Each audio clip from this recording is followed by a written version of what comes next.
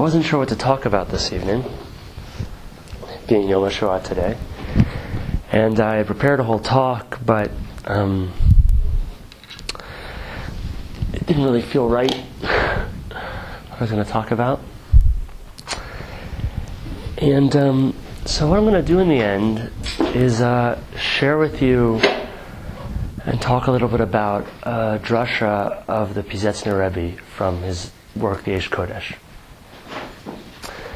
The Eish Kodesh was written during the war in the Warsaw Ghetto and hidden with a number of his other documents before the ghetto was liquidated, found after the war, and sent to his brother who lived here in Israel, as he had a sort of cover paper which asked whoever found it to send it to his brother who lived in Israel.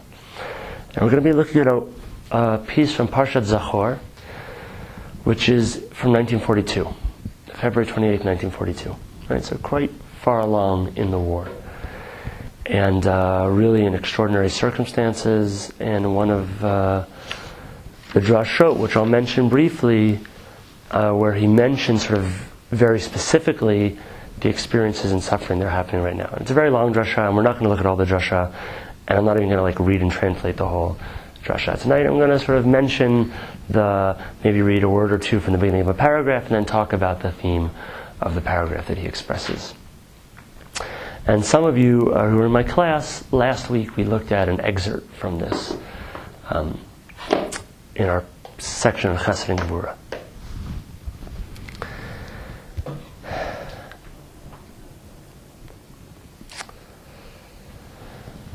So I want to start in the middle of the drasha, where he makes this claim, where he says, "Ki b'shvirat hakelim shemizen nimshach kol din ve'onesh al yedei bechinat chesed hayta." He says the shvirat hakelim, the breaking of the vessels, this Kabbalistic destruction of the worlds, which is the origin of all the suffering in the world, was from chesed. It came from loving kindness. And with that line, he starts a whole discussion of the danger of chesed, the way that chesed can actually be destructive, that it can actually harm people instead of help. And he says that chesed can actually destroy. And he seems to mean it in sort of two ways. He talks in particular about Shvirat HaKelim, that what happened was the light of God, the chesed, the light, the givingness of God, was so great that it overcame the vessels, which broke apart in that experience. And so there's in one sense, a positive way in which love can destroy us. There's a way in which we experience love, it can sort of shatter us, and shatter our boundaries, and shatter all the ways we're holding on. And love can sort of overcome us like a wave, like a tidal wave. And we can be drowned, but to be reborn in a kind of freedom.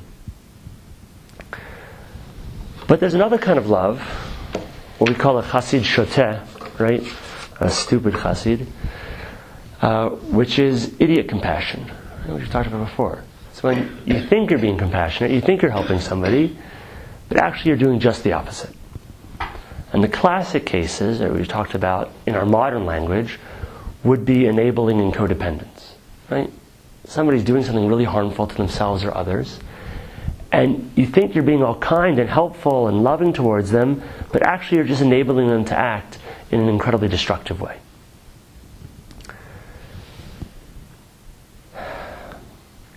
So he says there's this power of chesed, which is very important, but also which is very destructive. Also which is very destructive.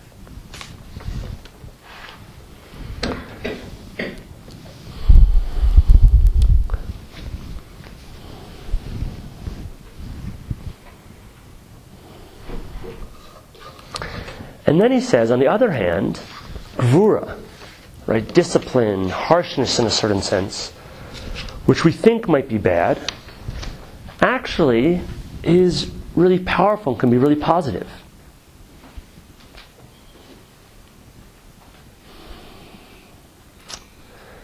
And he gives the example, he says, right,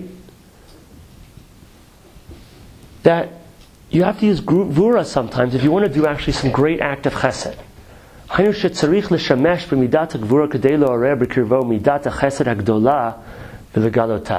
you want to arouse, awaken this tremendous chesed in you and reveal it. So now you have to use a kind of discipline, a kind of harshness on yourself to enable yourself to bring forth that chesed. And the example he gives here is that if you want to give a large sum of money, right? Not just a little sum of money, but you want to give a lot of money, and there's a lot of resistance to it, of course, so there's a kind of discipline which enables that chesed to come forth.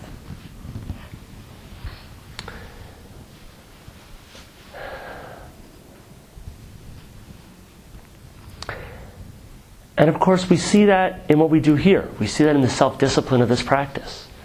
It's hard. Our mind wants to go elsewhere, right? We're practicing this for chesed, for love, for compassion, for development, but we got to have a lot of gevura, a lot of discipline, which brings us back again and again and again. We go away, we come back. We go away, we come back, right? There's that discipline which is always at play, always at play.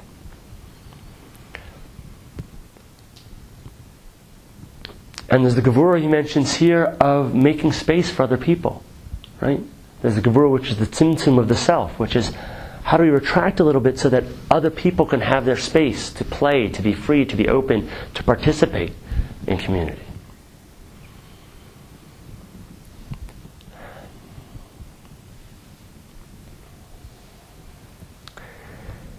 And then he says something else.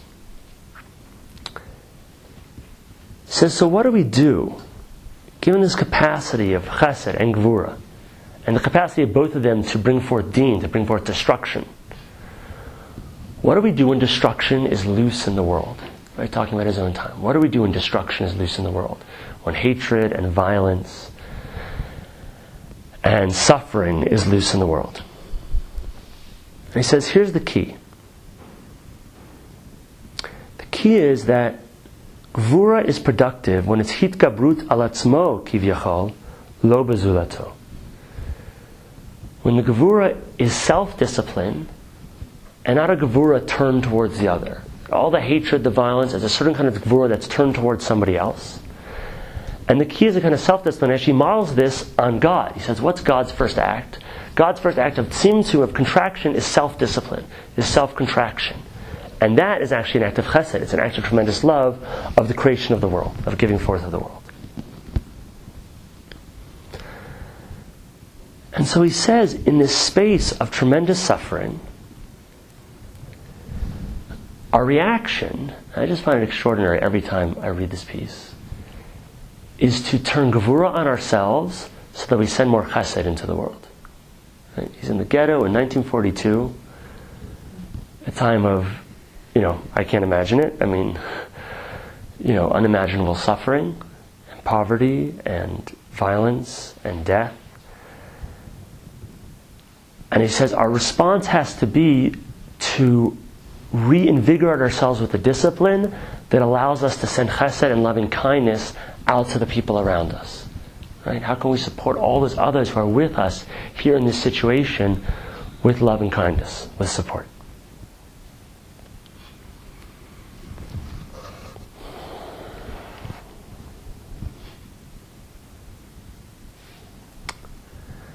And so he says, "Nimtzak sheroim chas v'shalom din, az yitzal litgaber al atzmo." When you see din in the world, then you have to use this gevura on yourself.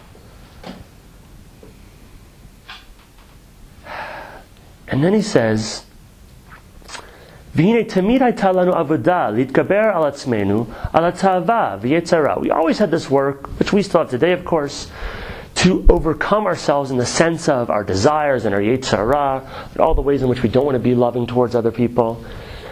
We always have to work to use some discipline ourselves so we can bring that love out to other people. We're going to do it even in this situation. But then he says, "Vata nitosfa lanu avodah litgaber al atzmenu al nefila v'shivron ruach shelanu." But now we have this added work. And he talks about this in other places as well. To overcome ourselves, to conquer our fallenness of spirit, right? To conquer our depression and our despair. And I'll just read now, this is this piece which is sort of added in and highlighted in the text. And he says, "Hen ma'od ma'od kasher davar, ki hayisarim kashem minaso, Hashem yirachem." And the thing is very difficult. For the suffering is too much to bear, may God have mercy. אבל בזמן שאנשים רבים מישראל נשרפים חיים לשם השם, ונהרגים ונשחטים רק מפני שהם יהודים. But at a time when many of Israel are burned alive for the name of God, and are killed and slaughtered just because they are Jews. Then, in any case, still we have to stand in this test. And with this self-sacrifice, to overcome ourselves and to strengthen ourselves in God. This is tough stuff to talk about, and certainly not the normal stuff we talk about in this class.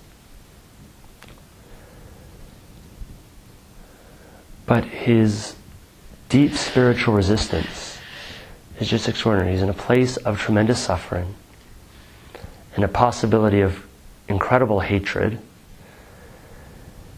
And it's not that he's very clear about the evil of the Nazis and he wants them to be destroyed, right? I don't want you to think about it as some kind of sort of pacifism or, not being interested in this suffering ending right now. But he says our task here is to not allow them to defeat us, right? Not allow them to cause despair by which we lose what it is to be a human being. And that our basic orientation to the world is that when we see suffering, we ask, how can I bring compassion and love to this situation?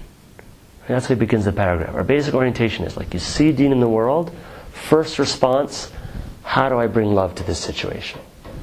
And that is an extraordinarily deep lesson for us. In whatever circumstance we find ourselves, we see suffering, we see Deen, how do I bring love to this situation? Is there some way that I can utilize what I know, what I've learned, to bring loving kindness, to bring chesed to this situation?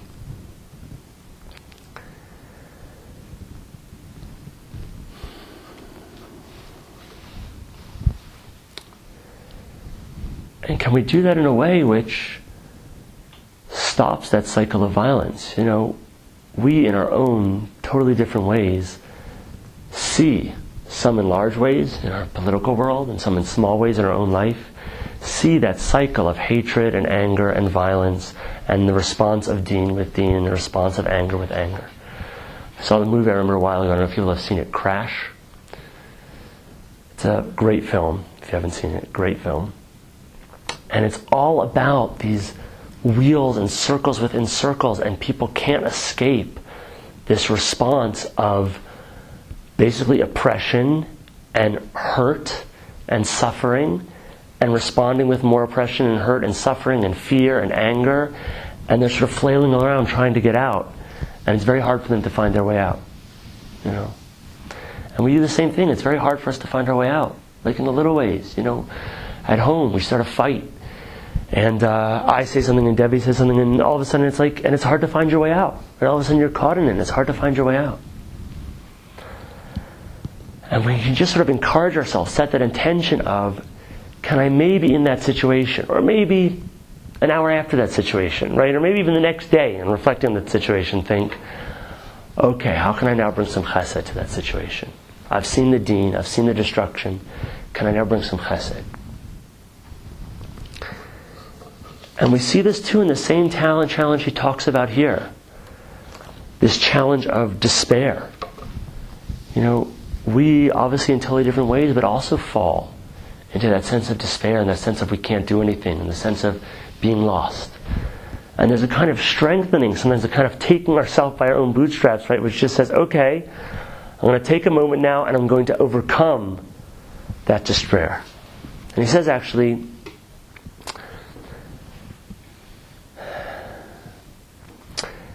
he says, V'zeh Zachor, right? Asher korcha b'derech, right? Zachor is about Amalek. And what does it say about Amalek? Asher korcha b'derech, who encountered you on the road, or classically, one of the classic readings is, who chilled you on the road, right? Sherotzeh l'karer otam, right? They wanted to chill you, to take away their passion, their fire, their ability to change, to serve God. Lashpil otam, right? To cast them down. It says, and who do they cast down? Dies was fallen unter sich. Those who have fallen under themselves. Sherucham nofel bekirbam.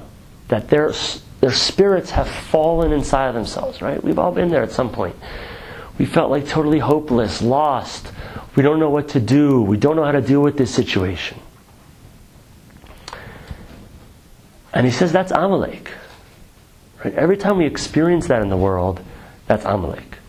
That experience of hopelessness. That experience of hopelessness. And he says, how do we counter that Amalek, that hopelessness? It's a fascinating response.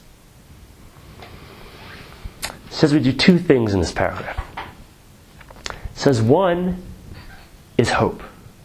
Right? We hope for deliverance. We hope for the possibility of change, and with the knowledge that it's possible for things to change. We don't know if things will change, but it's always possible for things to change. Right? There's this great, if people know the comics The Sandman. If you don't, they're good comics. Anyway. There's this great scene where this character Dream, who is kind of like the instantiation of dream and visions, who's lost some of his power, has to go down to hell and recover one like amulet of his power. And he's playing a game with one of these demons, and the game is that each person says something, and you have to like counter the other persons until somebody wins. And the demon says, "I'm a whatever, I'm like some tiger attacking," and he says, "I'm a wasp who stings the tiger," and he says, "I'm a disease which attacks and has to kill the wasp," and he says, like, "I'm antibiotics who start to do whatever," and he says, "I'm supernova," and he says, "I'm a star being born, the possibility of life," and he says, "I am the end." The demon says, "I am the end of everything. I am destruction. I am chaos. I am the end of the universe." And Dream says, "I am hope." Right? And sort of wins the challenge. So there's hope, right? That possibility of hope, which is like in the face of anything, the knowledge that something can change. But then he says something else, which is kind of crazy. But that's what he says. He says we have to have hope, and at the exact same time, acceptance of the suffering. And we have to hold them together. Because if we just have hope without acceptance, then everything's pinned on something changing, and when it doesn't, as happens sometimes, we're destroyed. And we have the acceptance without the hope, then there isn't the yearning and the strive to change, which has to happen and has to be there. We want it to change. We don't want the situation to change like this. That's right. But you have to have them both, right? Hope, the knowledge of the possibility of change and the work for change, and total acceptance at the same time.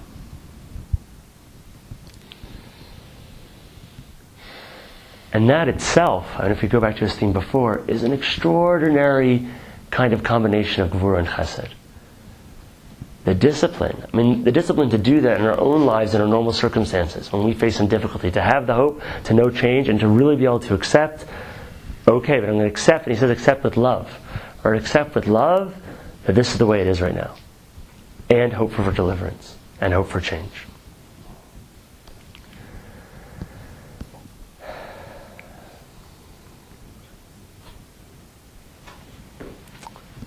And so that's tremendous work we can take from the Eish Kodesh here. Can we bring that discipline of every time we encounter that place of tremendous challenge or hopelessness, of uncertainty, to know that the possibility of change is always there, and to know in some way that we can accept if nothing changes. If things stay just the way they are, if nothing gets better, we can be with that too. We can be with that too. And then he says, Ein Hashem shalem ve'ein kisa shalem ad sheyimcheh zaro shel Amalek. Right? It says, the name is not complete, which is what Rashi says, and the throne is not complete until the seed of Amalek has been destroyed. And he says we have to lavin halashon zar'o. Like, what does it mean, this, his descendants or its seed?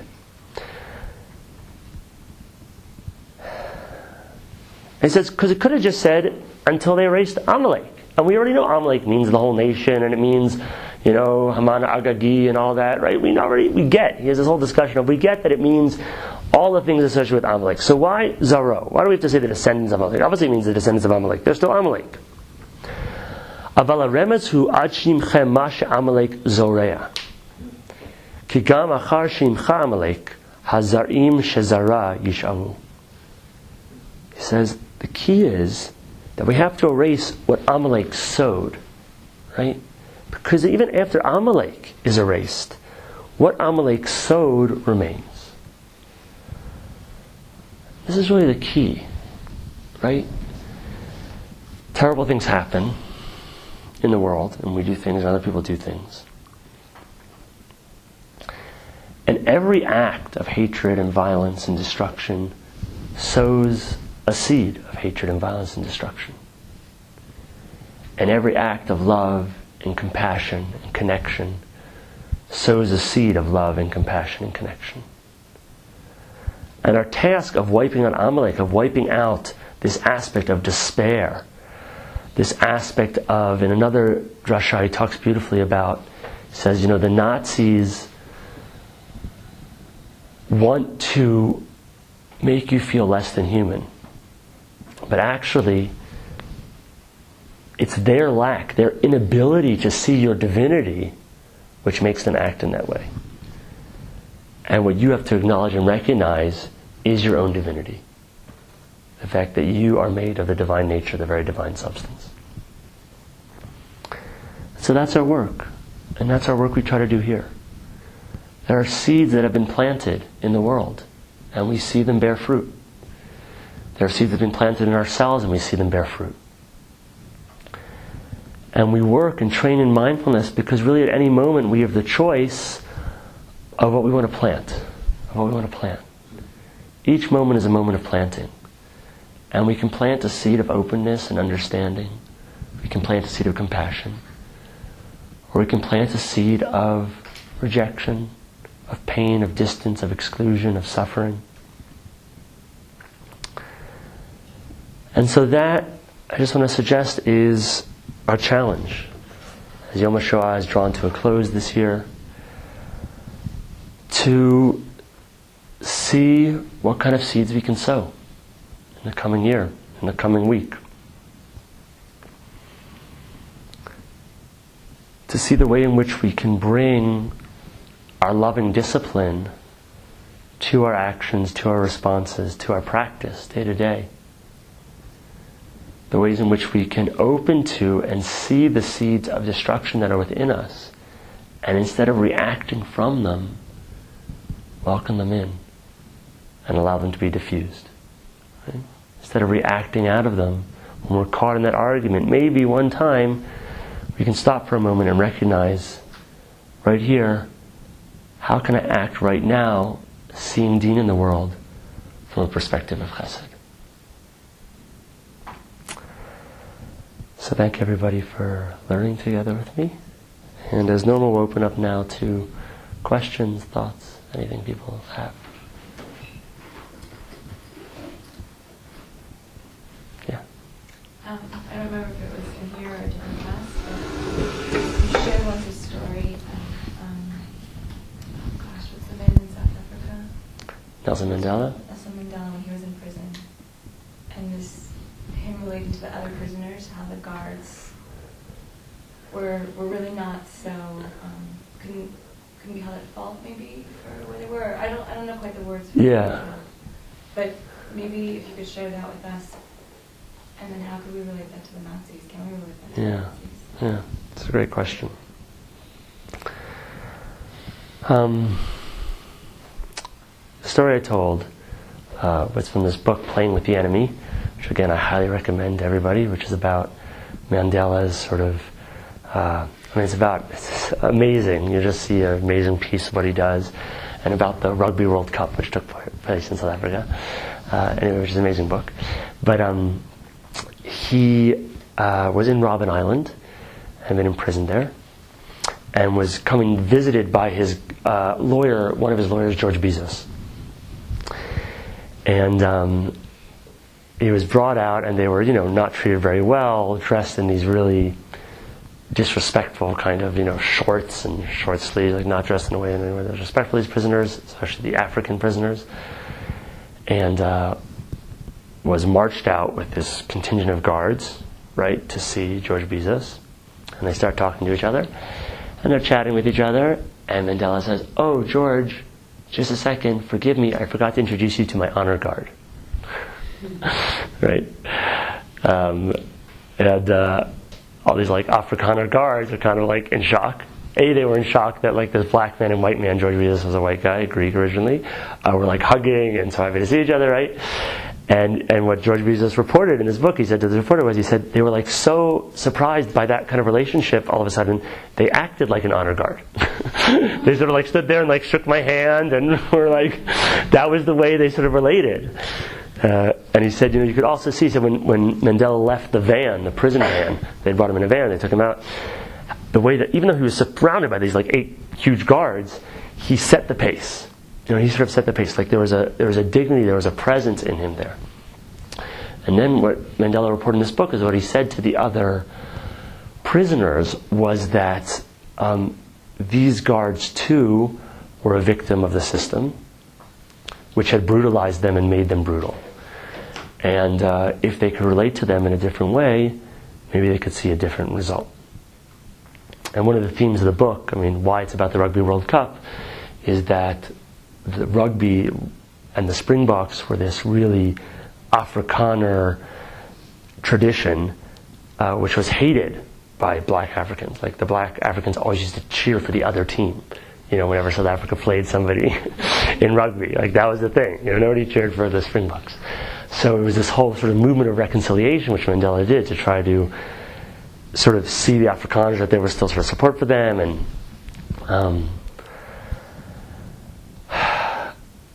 so that was his story. I don't know what it means for the Nazis. I don't know. It's certainly not the same situation. I just don't feel like I have. I feel like, to talk about something which is so beyond my experience. I feel so much too small to sort of talk about that and what people experienced, But what I'll say in a smaller way is that I think what it demonstrates is the possibility of sort of talking this in drasha, which is when you see destruction and hatred in some ways, right? And brutalization. Sometimes there's a possibility of when you respond with love and understanding, it can transform even the person who is perpetrating that hatred and destruction. And it doesn't always work, right? It's not I don't want us to be like Pollyanna about this, right? Because the reality is, also in South Africa, people got tortured and killed and murdered and destroyed, right? And even they showed the love. It's not like that just solved everything. It's not like people didn't get tortured and killed. They did get tortured and killed, right? It was terrible. And, I don't know what the answer is. I'm not sure it's for the family who's lost their child or whatever because they were taken to, Bloemfontein prison or whatever and, fell out a window. That's that experience. I don't know if that answers anything. But I do think we can see, Mandela's an example, and his wisdom and insight was that if we want to emerge out of this with some sense of wholeness and love and some sense of a country that can function, we have to do it, in this way. And, he learned Afrikaans in prison. He read up on sort of Afrikaans history. He understood it.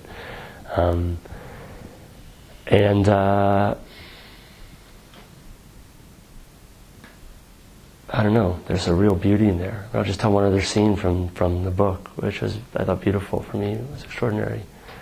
He came in on the first day of his presidency. Right? first day of his office. And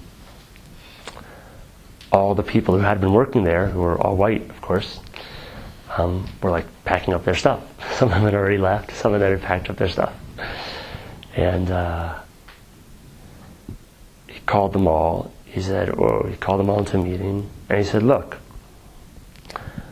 if you're totally opposed to us and our government, and you can't work with us, and you want to leave, that's fine. You're welcome to leave. But if you think we're about to throw you out, we'd like you to stay. We need your help. We need your expertise. We need your work in building this country together. And if you're willing, if you're not, you can take the pension package, you can leave, that's fine. But if you're willing, I'd like you to stay. Even that, just that sort of show of compassion to, I don't know who those people were, but they were all like working in the nationalist government, who had been doing apartheid for a number of years. So just for me, it's that possibility of, can I sometimes meet that hatred with chesed? And what possibilities can that produce? Can you talk a little bit about what the Oshkosh said with regards to how chesed can breed evil or breed? Yeah. He says, this is a classic sort of Kabbalistic idea, that actually we have to bring chesed and gevura into balance. When we do that, we achieve tiferet, which is compassion, which is sort of genuine love. And that when you do chesed, when it's out of control, then when it's not wise, right, then it actually causes destruction. So one example I mentioned, or as I mentioned already, was enabling. Right? A classical example of it is that there's like an alcoholic in the family, and instead of challenging the person, right, giving them consequences, being harsh with them in the way that needs to be harsh for them to seek help, or at least for the family not to be as destroyed or affected or damaged by the presence of that person or a person with some other kind of problem, right? The family enables it because, right, supposedly in some ways you want to be compassionate or kind to that person or help that person in a difficult situation. Often it has more to do with fear, uncertainty, instability, sense of not being worthy enough to challenge that person, right? So that's one example, maybe on a greater scale. So we still define that as chesed? Yeah, so in that scheme we still define it as chesed because in a certain sense they're being nice to the person, right? They're giving to the person, right? They're helping the person out. I'll give you another example I gave in class, which is a very poignant example for me. When I was in college, lived in Providence, I would give money to people on the street. At one point I decided, especially because I had a friend working, people just aware of the different uses people made to that money, that I was just going to buy people food. I wasn't going to give them money. Guy came up to me, said, can you give me money? I said, no, but I'll buy you a sandwich. Went to a restaurant, stood in line. He was like, no, I want to go to another restaurant. I was like, okay, fine. Went to the other place, stood in line to buy a sandwich. We're getting up to the counter. We make the order. He says, it's embarrassing for me for you to pay for me. Can you give me the money and I'll pay? Right? I said, fine. That seemed like a reasonable request. I gave him the money. He walked out of the restaurant. And not only did he walk out of the restaurant, but like literally, heaven know, there was a heroin dealer like on that corner, right around the corner, which is why I wanted to go to that restaurant. He walked out of there basically and bought heroin with the money I gave him. Right? There was no lag time, that's what happened. So that was an example of, fine, fair mistake. It's not like I was being terrible or anything, right? But that was actually idiot compassion, chassid shoteh, right? It was like I was trying to be chassidic, I was trying to help somebody, but I really did not help that guy by giving him another fix of heroin, right? So we have to bring wisdom, which is gvura, which is discerning wisdom. So there's an intelligence which comes to, okay, I want to help here, I have a movement towards love, and that's great, but now I need to discern what is actually going to be helpful in this situation and what's actually going to be harmful in this situation, right? How am I going to help this person? How am I going to help myself in this situation? How am I going to help somebody else in this situation? It can be also, I think, towards ourselves as well. For instance, sometimes we turn chesed towards ourselves in a wise way, in a way that, let's say, we need a break, or we need a rest, or we need to do something that's just going to, I don't know, open us up, have a little joy, do something else. That's great. And sometimes what looks like chesed is just a kind of unskillful indulgence, right? We're just like watching TV for another hour, right? Because we feel like we're exhausted or something. And really, it's not helping us. It's not even making us feel less exhausted, right? It's just kind of like frying our brain, and we feel all agitated when we're finished, right? Or whatever we're doing. Like, there are all kinds of ways to do that. So we think we're doing chesed towards ourselves, but really we're not. And so the Gevura piece is that piece of, can I bring in discipline for a second and just check out the situation?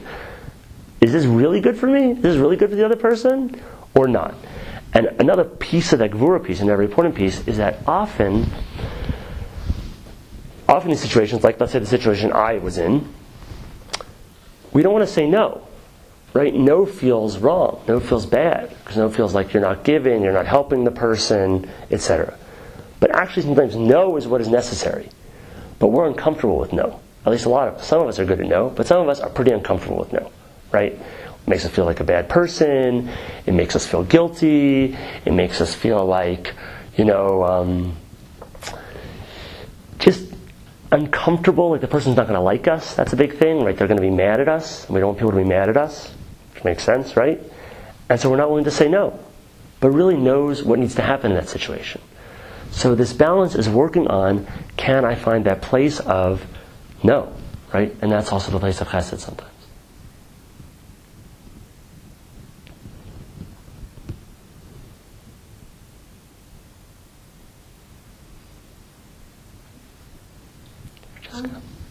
In terms of Gevura, with yourself, can you suggest like a practical practice to develop that?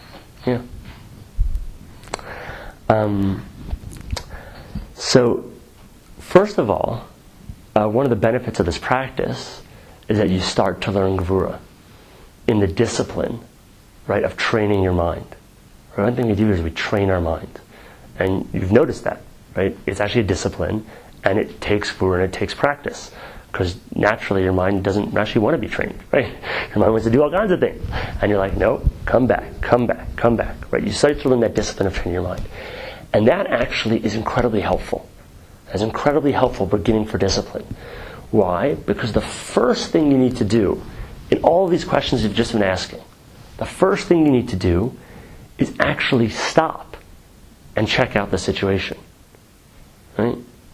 You got to stop. You got to be willing to stop. You have the discipline for your mind to be like, don't just fall into whatever my normal pattern, whatever that pattern is, right? Whatever side of it that you lay on. We're always just falling into patterns.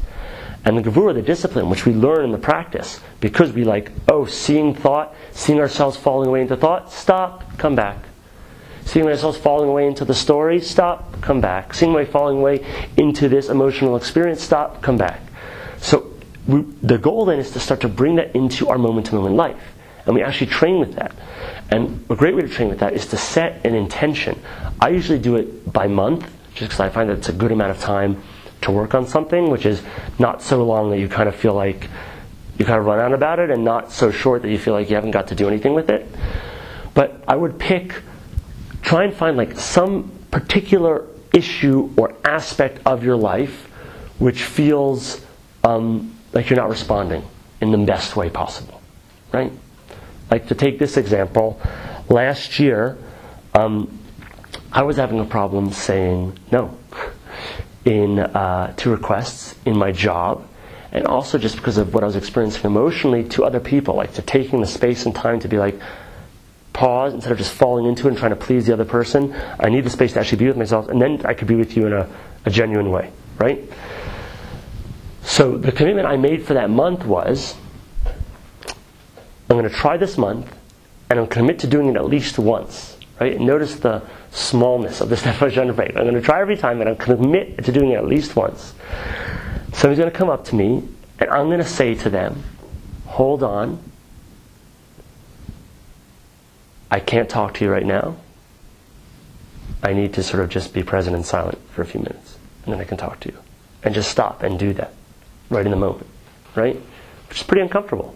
If you may notice, right? To do that to somebody. That's pretty uncomfortable.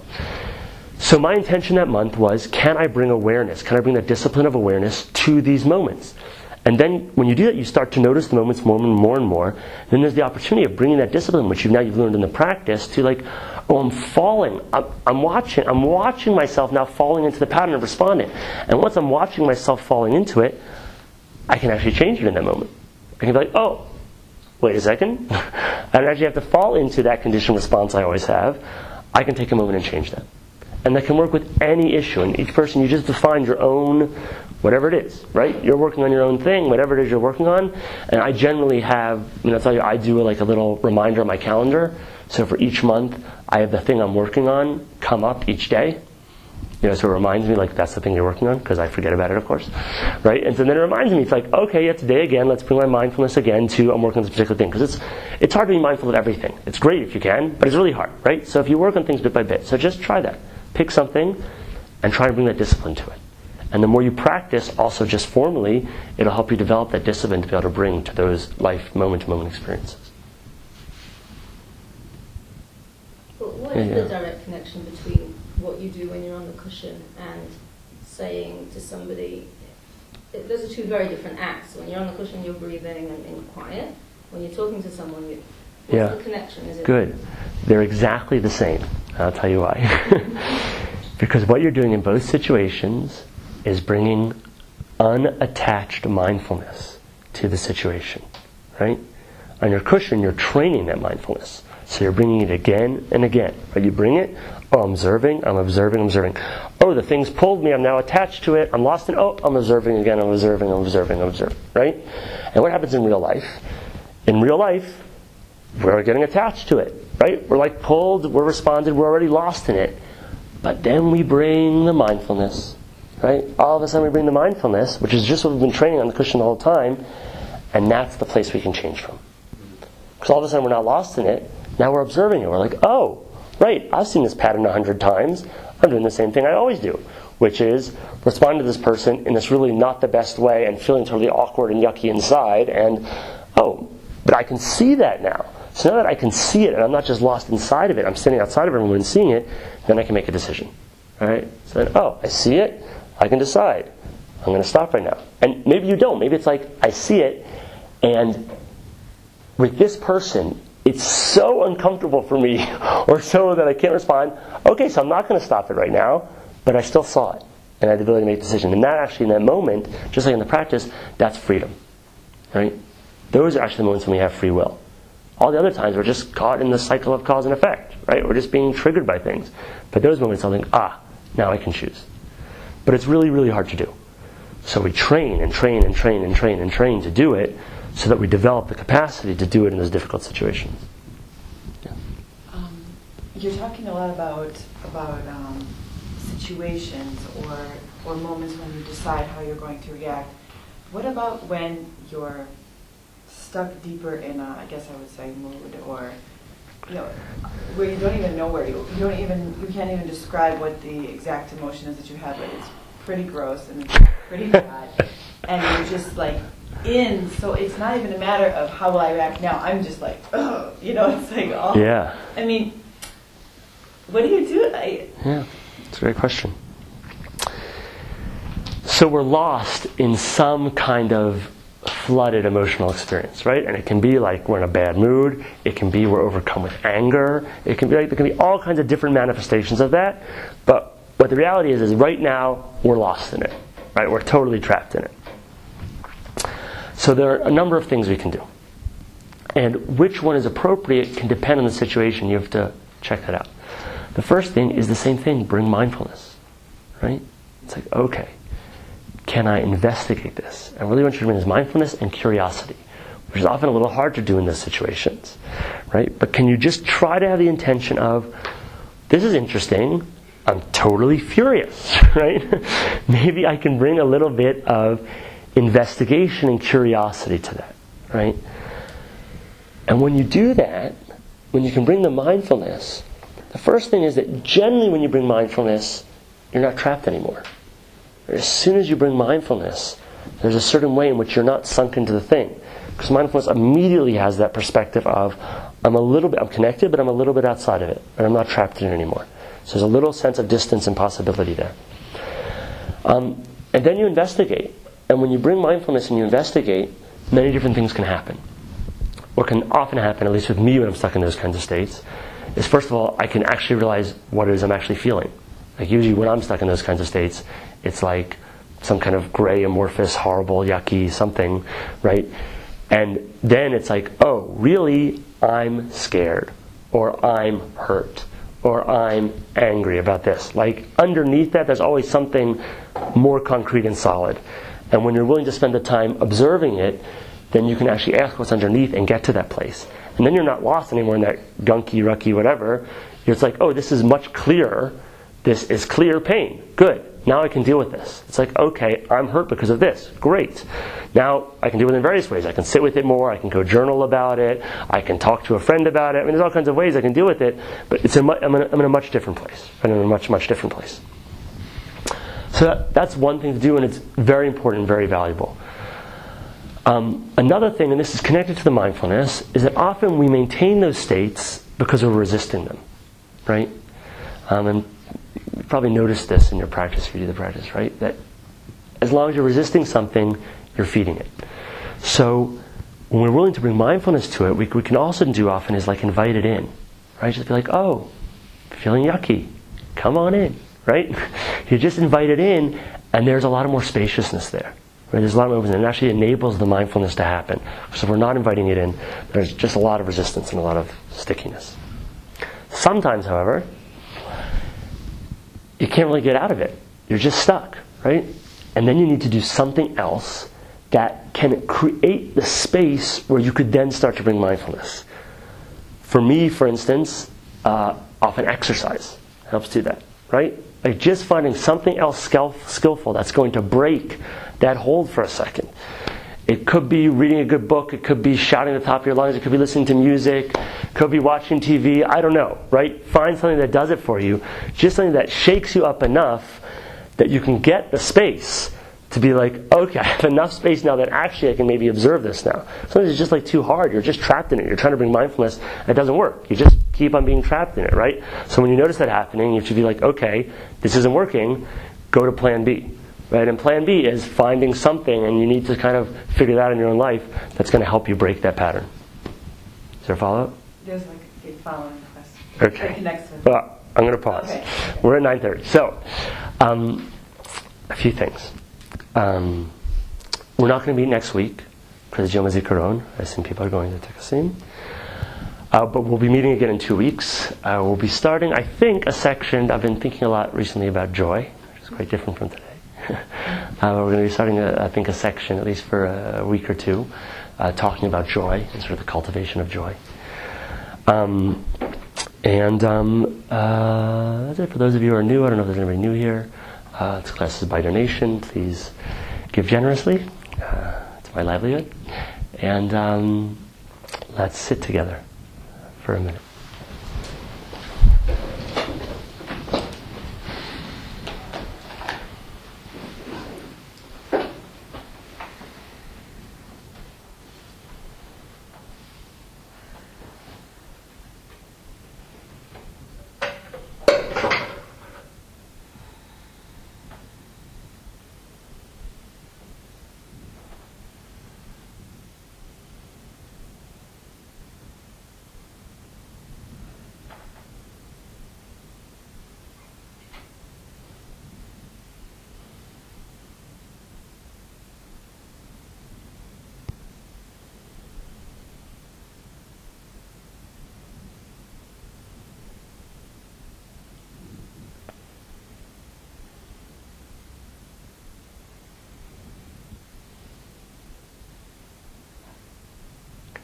In your own time, just open your eyes and return to the room. Wonderful to see you all again. Have a great week. If people can help as normal, return the classroom to its normal state and put the blankets, etc. away.